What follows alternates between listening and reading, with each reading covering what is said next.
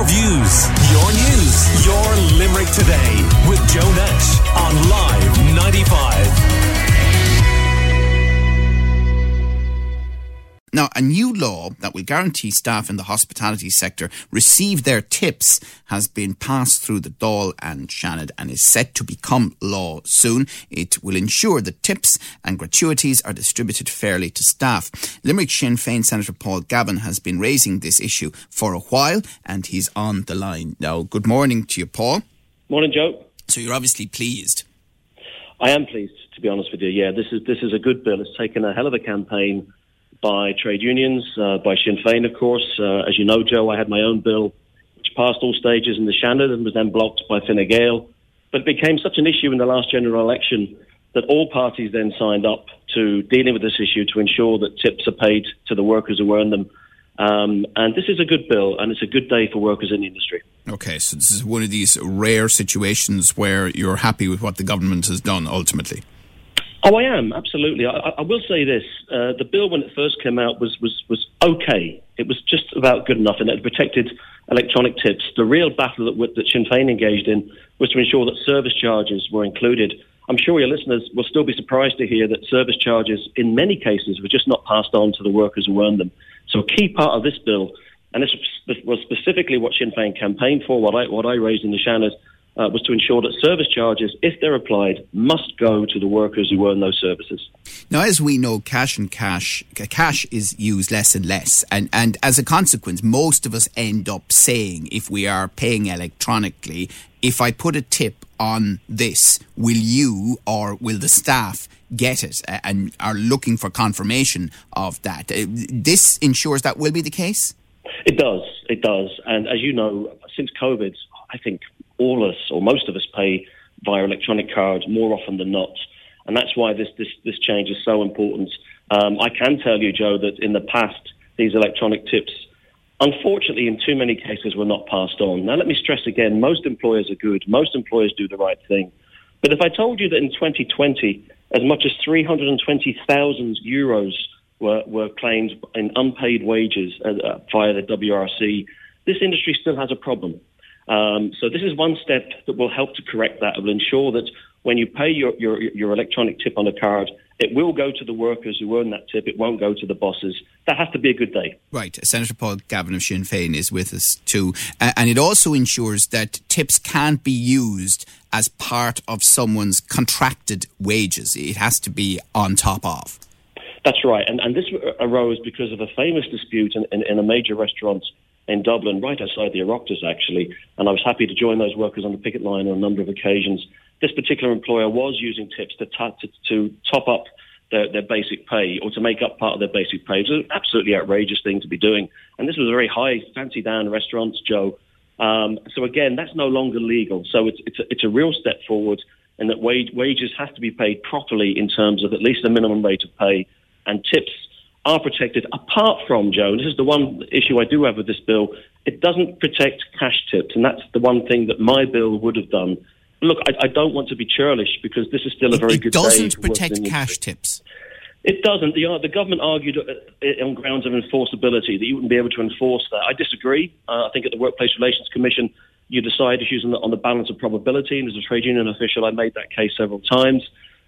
So I think they could have gone further there. But can I ask you then, are you saying that you would recommend that people pay electronically when they can, just to ensure that the new law covers it? That's a really good question, Joe, and that's exactly what I would say. So it's almost like the opposite of the past. In the past, you'd say, I'm going to pay this tip in cash because I want the worker to get it.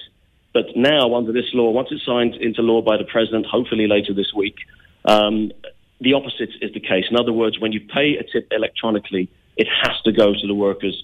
When you pay in cash, well, you hope it does, but sometimes it may not get there. And again, just to remind your listeners, this all came about because research that Sinn Féin carried out showed that 1 in 3 workers were not getting the tips that they earned. And indeed, the Unite Union did similar research, which showed a similar proportion of workers not getting their tips back. So it is an issue. And Paul, what does this law do for the staff that you see? That's one thing, someone serving your table or greeting you when you come into a restaurant. But what about the rest of the staff that are doing great work behind the scenes that you don't see? Does it do anything to ensure they get their share of tips? It should do, because ultimately the tips and how they're distributed should now be up to the employees. And in most good restaurants, they do include the people in the background doing the cooking, doing the cleaning, and so on and so forth. But it's worth asking that question because, again, I'm just conscious there needs to be a culture change in some, and I stress some, of the restaurants and hospitality organisations across the country at the minute. And we do need to ensure that every worker is included. That's how tips operate best. It's a collective tip that goes to everyone who's earned that service for the good meal that you've had in a restaurant. And will management have to clearly display and explain their tips policy from now on? Yes, they will. And in fairness, that will help deal with that issue, because you would hope that a good tips policy would make it clear that it's not just the serving staff, but it's the people doing the cooking and the cleaning in the background who are also included. And that will have to be displayed prominently on the menus or in another very clear, prominent position. And of course, as customers, I still always ask. I always say, look, what's the policy on tips here? How does it work? And I have to say more and more now I'm getting the right answer from people. I think there's much greater awareness of this issue because of the campaigning that's been going on over the last number of years. All right. Thank you very much for joining us on this. We've chatted to you on a number of occasions on the show before about it. That is Limerick-based Sinn Féin Senator Paul Gavin. And owner of Tuscany Bistro in Anacotty and elsewhere, Sabrina Amadeo, has been reacting to the news of this new law and chatting to Live 95's Sarah Coleman about it. I think that's a super idea. I'm glad that it's going to be kind of locked down with legislation. It's something that should have happened a long time ago, to be honest with you. At the end of the day, I genuinely do believe that whatever tips the team get is truly their own, and this is something that should have been done a long time ago. So I'm in total agreement with it. Do you think tips in general are a good idea in hospitality? Do they work, or does it depend on place that you're working for? Well, I think everybody relies on their tips, and in fairness, everybody in hospitality works so hard, and the tips that they get are almost like an added bonus for them. I don't believe it should ever form part of their salary, and yes, I do think that it's an important aspect of everybody working as a in hospitality. It's important to them. I remember many moons ago when I was a waitress, and it was important, absolutely. So it is important. And I do think it motivates people. I think it's a nice incentive for them. You know, they should do a good job, which generally they would do anyway. But that extra added little bit of attention and going the extra mile certainly does warrant an extra tip. And do you have a tip jar for staff in Tuscany? We do, absolutely. We've always had a tip jar in all of our Tuscanys, in Ballina and in Castle Troy. And even though Duradoyle is a takeaway only, it's food to go only, we absolutely do have a tip jar.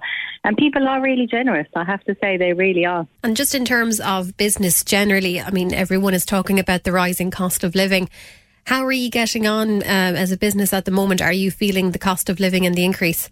Absolutely. I think every single person in this country is feeling it. Everyone's feeling it. Cost of sales are going up. Operating costs are going up. Rents are going up. Absolutely everything is going up. Obviously, the key ones are fuel and electricity. But yeah, we're feeling it definitely. And I have a horrible feeling it's going to get a lot worse over the next couple of months. It's going to be interesting to see how it all plays out. And in fairness, as a country, we've really managed to come out of the whole COVID situation quite nicely. And it's just unfortunate that after such a traumatic couple of years for so many people, particularly those in hospitality, we're faced with rising costs. It's just another challenge that I'm sure we'll all overcome somehow. And have people's dining habits changed because of COVID and the rising cost of living? Are people more inclined to order takeaway or delivery as opposed to a sit-down meal, or has there been any change? I think initially people were just so excited to get back into a sit-down situation that obviously sit-down was a lot more prevalent than takeaway. I think it always will be, but I think people will be a lot more cautious as to how often they go out and what they might order. So, yeah, we've definitely noticed a slight change in purchasing patterns, but look, it ebbs and flows, and we'll just have to watch the space over the next couple of months. I think that will be very telling. Sabrina Amadeo there of Tuscany Bistro chatting to our own Sarah. Lots more to come. Your views, your news, your Limerick Today with Joe Nash on Live 95.